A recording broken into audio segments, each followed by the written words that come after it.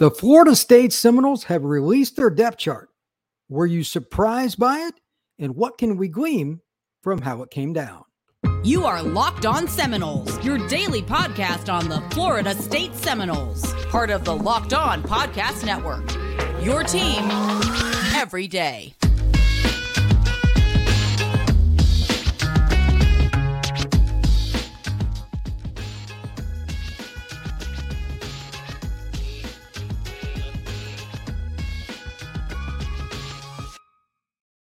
Welcome back into Locked On Seminoles. I'm your host, Brian Smith.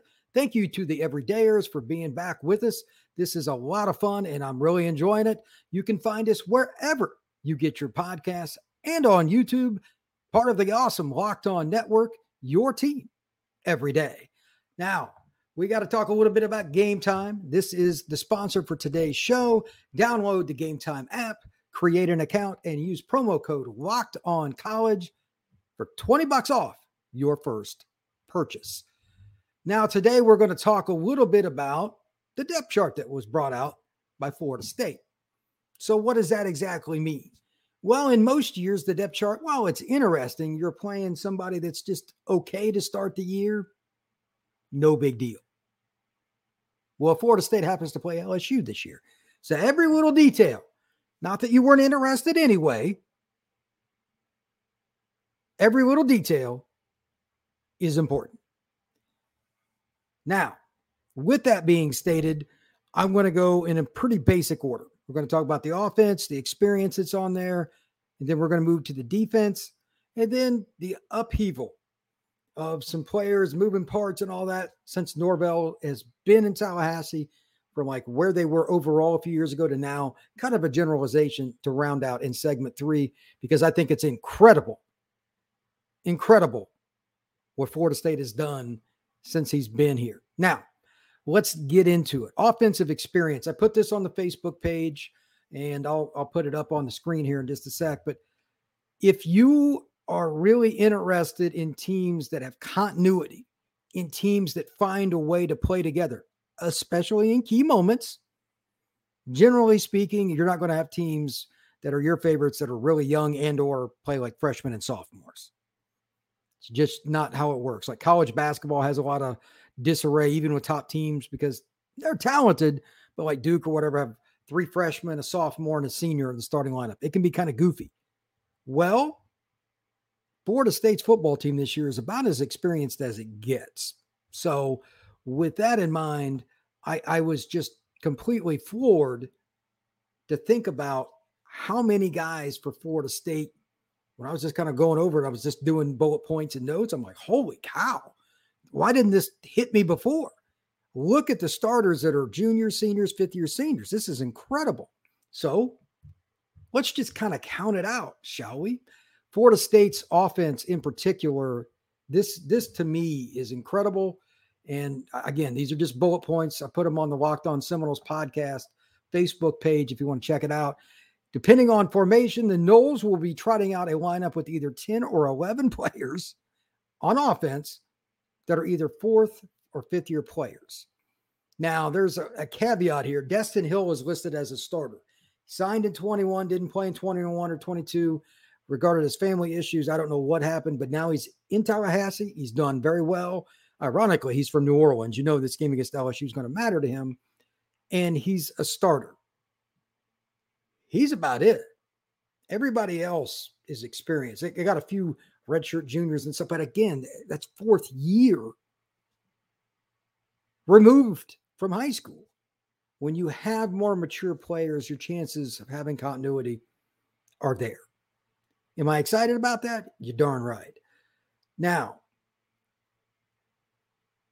if you look at like 3 or 4 different teams over your, 20 years, let's say somebody's watched Florida State, there's going to be a couple others like this.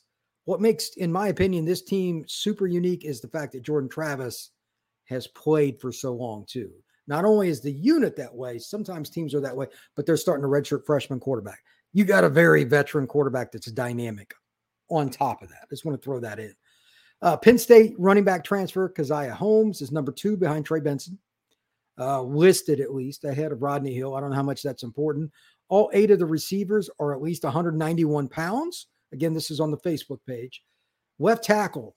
I talked to a buddy of mine that goes to practices and stuff and covers. He thought Bless Harris had a pretty good chance to start. He was a little bit surprised that he wasn't, but Robert Scott listed as the starter for the Noles at left tackle. 9 of the 11 starters, moving to the defense, just kind of rounding out this overall here, they're in the 4th year of college football or more. FSU's D-line, the interior has gotten bigger, 288 pounds or bigger. They got some guys over 300 pounds.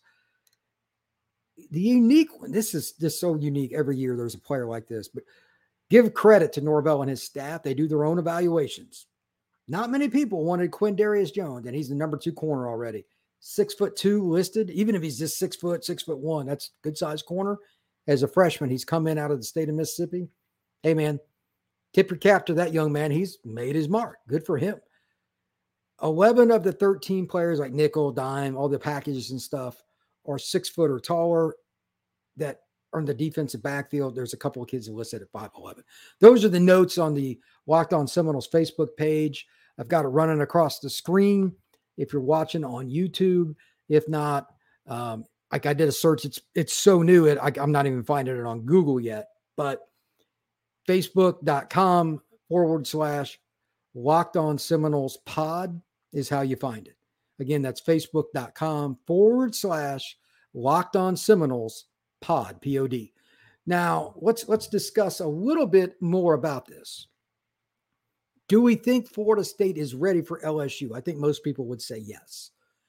Do we think there was anything crazy from the depth chart? Not really.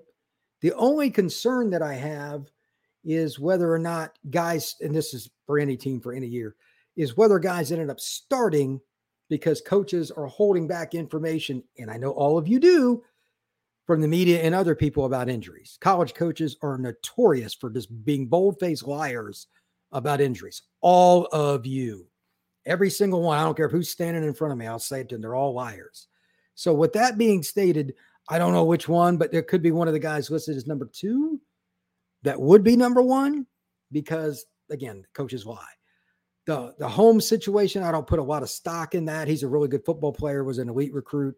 He's out of Cocoa, Florida. Didn't work out at Penn State. Maybe it works out for the Noles. I think that Penn State has so many good running backs. It's not surprising. Their 1-2 running backs tremendous. So maybe it'll work out better for Holmes here at Florida State. I think that there's also a really good amount of depth. I was just kind of going through it. This is just off the cuff, just opinion today, not as much stat driven. I've done quite a bit of that here lately. I'm very happy with how things kind of matriculated, especially the skill spots. Excuse me. O-line, as a buddy of mine once said to me 25 years ago, and this has always stuck, offensive linemen are made. They are not born. FSU has an elite amount of experience there. It's not the biggest O-line. I'm not concerned about that, but they play well as a unit, obviously, based on last year's offense. That's true. And they're more experienced now than pretty much any team ever. So that'll be fine. So I was really concentrating on the receivers in particular because they've got more depth. Obviously, Johnny's the guy everybody wants to talk about because he's so unique. He's listed at like 6'7", 237 pounds. That's just incredible. And then they run a couple of different things with the tight ends. And that's something I was very happy to see on the depth chart. Florida State put in like 2 tight ends, like how that works, meaning H-back, etc. Are they going to run different packages? Obviously they are. And they have more depth there. It's just not necessarily as proven as what some people might have at other schools in terms of name recognition. Doesn't mean they're not good. I've heard about different guys doing different things. But Jaheim Bells, I still think is the most physically gifted guy. But they have different players that can do different things. And I'm curious to see how often FSU goes 12 personnel, meaning 1 running back and 2 tight ends / 1 running back, a tight end, and an H-back. There's so many nuances to the tight end position. And where do they line up Bell? Does he play out wide at all? Does he get in the backfield and play some fullback? Does it just the H-back? It's a new year. On the goal line, they may run an ISO and not score. Run the exact same formation. Maybe Bell's the fullback and he goes out in the flat and catches a pass and some poor corner has to, quote unquote, attempt to tackle him one-on-one. Good luck to that guy. That's the kind of thing that makes, for me, the first depth chart of the year the most unique. You just don't know. And again, all you coaches, I know you lie. So I'm curious to see how much change there is out there with these depth charts after the game. We'll go back and compare if there's any quote unquote significant changes. You look at the press conference that takes place after the game. What does Norvell say, etc. I'm going to be very surprised if this isn't more consistent than most, though, because it's such an experienced group and they've really focused their efforts on the transfer portal to get more experienced players. Let's be honest. Florida State has taken fewer high school kids and more portal kids than most schools, not all, but most. And that's what they've hung their hat on. They wanted to do their own evaluations. Like Verse came from Albany. It's just a great story. Jared Verse is a great, great story. Can you figure that part out? We'll see. It's pretty unique. Just my opinion. All right. Now, before I go into the second segment, know that the defense has more moving parts. That's the little hint for segment 2. But at the same time, it's not going to be all that shocking on some of the stars, like Jared Verse's star. There's no incredible news there, but I do have some takes on it. For now, Game Time. Game Time is the place for last-minute ticket deals. Forget planning in advance. Game Time has deals and tickets right up in the day of the event. Download the Game Time app, create an account, use code LOCKEDONCollege for $20 off your purchase. If you're like me, and sometimes you procrastinate, you can get yourself caught in a bad spot. A buddy of mine mentioned a football game that had tickets under $10 he was looking at on the Game Time app. For under $10, if you can get in somewhere, even if it's a lesser college football game, it's still pretty cool. Check out the Game Time app, download it, see what you think, and find something to go to. It doesn't have to be football. It could be music, could be comedian, it could be something else. Download the Game Time app. Get exclusive flash deals on tickets for football, basketball, baseball, concerts, comedy, theater, and more. The Game Time guarantee means you always get the best price. If you find tickets in the same section for less, Game Time will credit you 110% of the difference. Download Game Time today. Last minute tickets, lowest price guaranteed. Now, segment 2.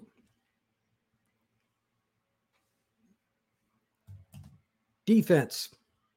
Florida State is probably about as good in terms of depth as I think they're going to get. I could be wrong, but I think it's about as good as they're going to get. Just looking at the depth chart first, just the eye test, kind of like you're scouting a kid. I was happy with the guys that made it in the first thing, and, knock on wood, this goes for the offense too. You just don't know, man. Injuries happen. It is what it is. If you don't have, quote unquote, something that is perfect with your depth chart, with injuries at some schools, they're just done because they lose one or two key guys. They're done. Florida State has more depth, obviously, than most schools. And I don't think by and large, the injury bug has bit them. Again, knock on wood. The position that I was probably happiest about I would say was defensive end. And I'll get into DB in a second. But the reason I say defensive end, it's about development.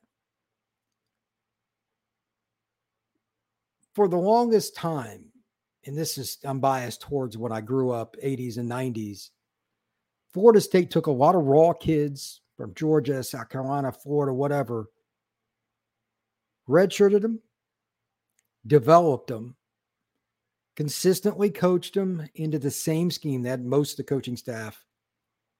Mickey Andrews and that staff did a great job, but they stayed together for the most part.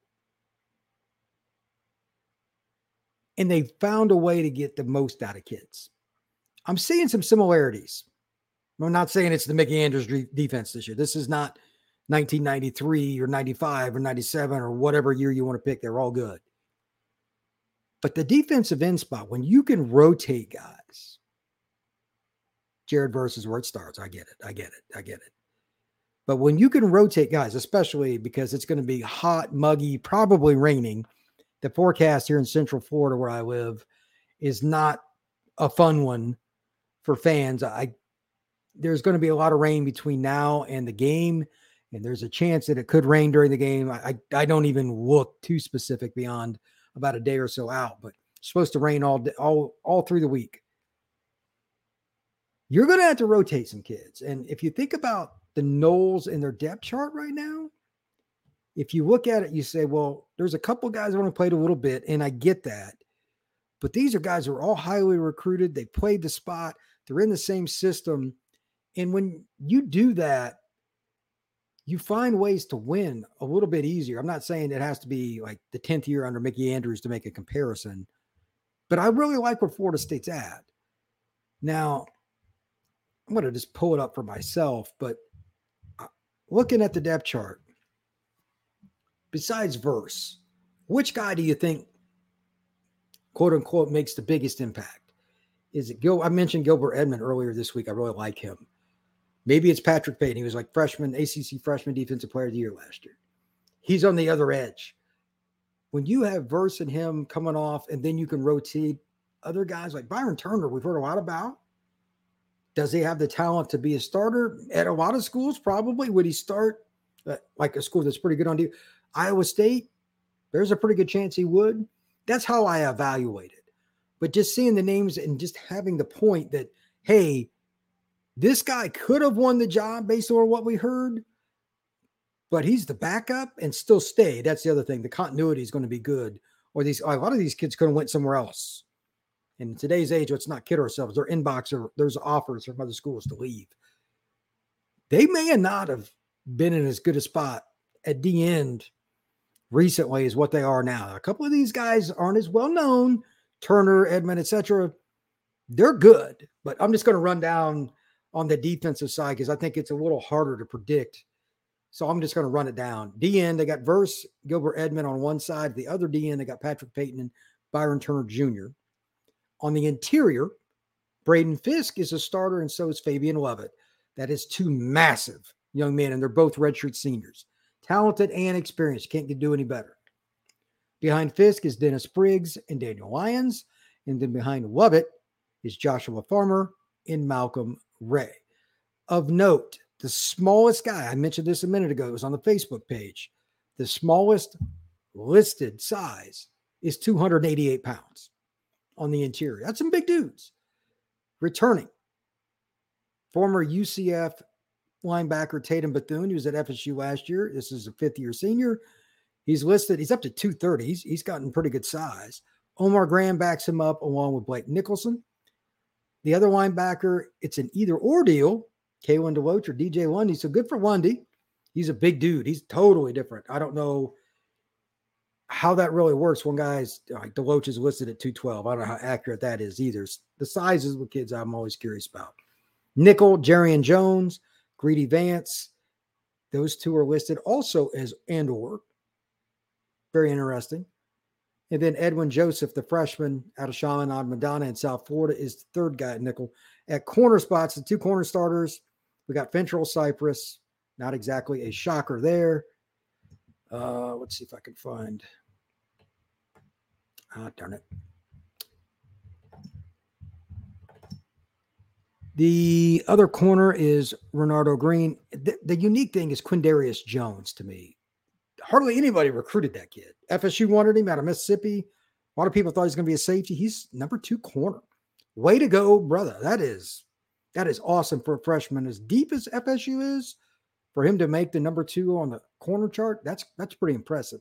Free safety, Akeem Dent, not exactly a shock, but it's listed as or Kevin Knowles, so their experience there too. Conrad Hussey and KJ Kenton, 2 kids I've talked about on this show. They are both listed at free. I think that's a really unique spot. They got so much athleticism there. It's ridiculous. Shaheem Brown and then Ashwin Barker, those are the 2 strongs. I'm curious if they mix and match that a little bit. I don't know. Maybe it depends on what they're going to try to do. Maybe they're going to drop him in the box a little bit and they don't want the freshmen involved with that. But I think Hussey and Kirkland could play some strong safety. Just my opinion. We'll see. Now, back to the main point here, though. Overall talent, FSU is up on defense, and I think it starts at the end. And I really think that's going to be the difference for them in general. I'm not talking about LSU, just in general this season. It helps against LSU too. You must be able to rotate guys, especially early in the year, playing in Tallahassee, Orlando, anywhere in the South. Right now, it's even hot in Michigan. I mean, I listened to a Michigan Wolverines podcast so that they just learn about their team, and the guy was talking about how hot it was. I'm like, come on down here to Florida. At the same time, Florida State just has more talent. We're going to get into that in segment 3. And it's just amazing to me because like it used to be, you kind of knew, honestly, at most spots by middle of fall camp, we already knew this guy or whatever, or it was a free-for-all because there wasn't as much talent as there probably should have been at a couple of spots. Not like Florida State's been void of talent. It's been more shooting themselves in the foot over the last 5 years than other issues until last season. But at the same time, this depth, it's going to make it better. It's going to make it better. I'm really happy with how it planned out, and talking to people behind the scenes. I think Florida State is on the right path to at least knocking on the door to being a dominant program again. They're not there. I'm not saying they are, but they're getting there. That's all you can really, to be honest, at this point, that's all you can ask, right? It's just, if there's something else, I mean, dominant's the only thing left. They're good. They made a bowl game and won last year. That's the next step. So with that, thank you very much to everybody that makes Locked On Seminoles a part of their day each and every day. We are free and available wherever you get your podcast. Locked On Seminoles, thanks you very much. And I thank you very much because I enjoy it. And I'm enjoying growing this thing and having a lot of fun doing it. I cover the state of Florida recruiting, as all of you know that have listened to the show, but getting even more into learning about Florida State's a blast too. And doing an LSU preview with Florida State all week, that's pretty darn good. So third segment, this is about an overall objective point of view. Florida State, I would say by the end of 2016, from that 2013 to 16 window, they were pretty dominant, but you could see the cracks in the wall. By 18, you're like, what is going on? By 20, you're like, this is ridiculous. In 21, you're like, I don't know if this is going to work. But then last year, they righted the ship. How, what, when, where, why?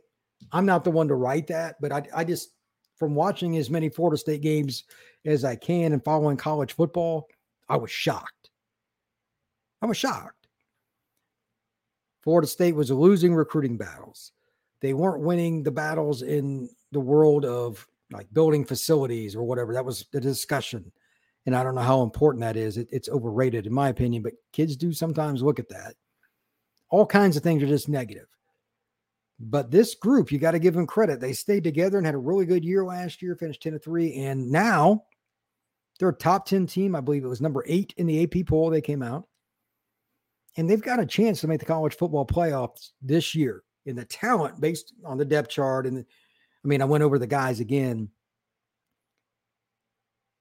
It's intriguing because you got to ask yourself a couple of questions. Number one, is this a one-hit wonder deal? Because obviously you're going to lose Jordan Travis after this year, but that's quarterback. Every school goes through that. So next year, let's say they're an 8-4, 9-3 team. I don't know, because they may get a great transfer portal quarterback. That's the whole beauty of it. I think the roster is in such a better spot. Even losing a quarterback, they could be a 10-win team in 24 because they have depth. And that's why I just went over all that stuff I mentioned, especially at the end.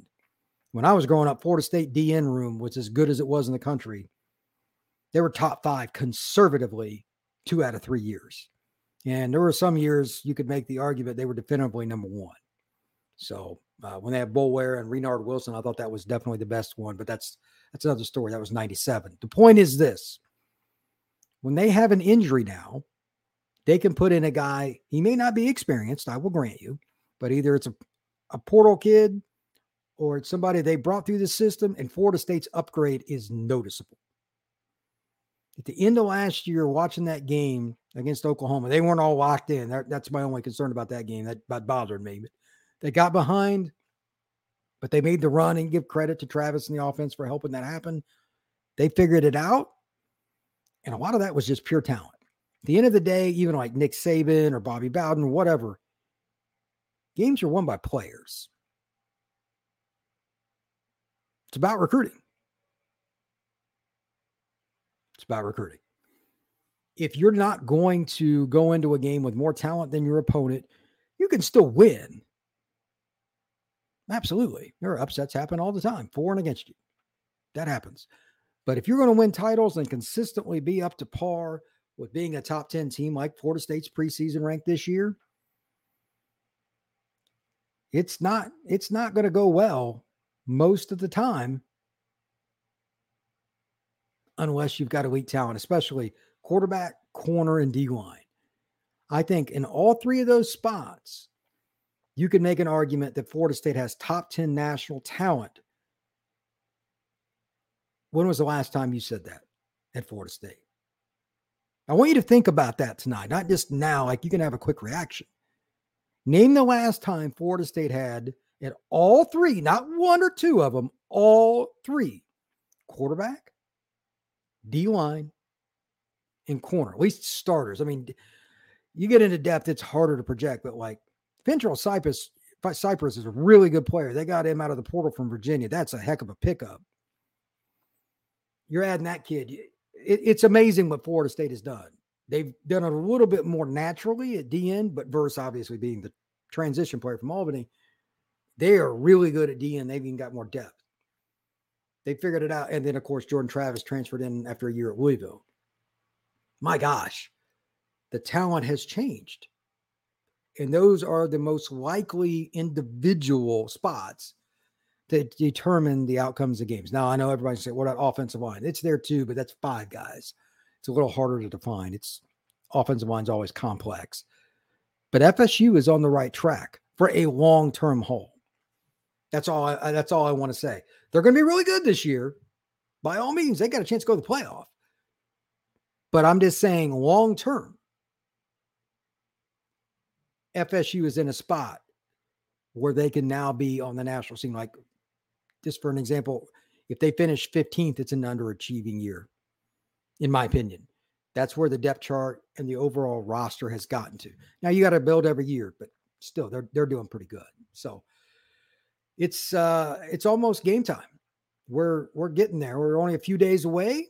Florida State, LSU. I'm still looking, depending on the weather, still planning on going up there and interviewing some people and having some fun at the tailgate and see, maybe I'll meet somebody there. Who knows? Anything is possible. Florida State certainly has more than likely the majority of the fans of the game. I'm going to guess 60-40. I'm looking forward to seeing that.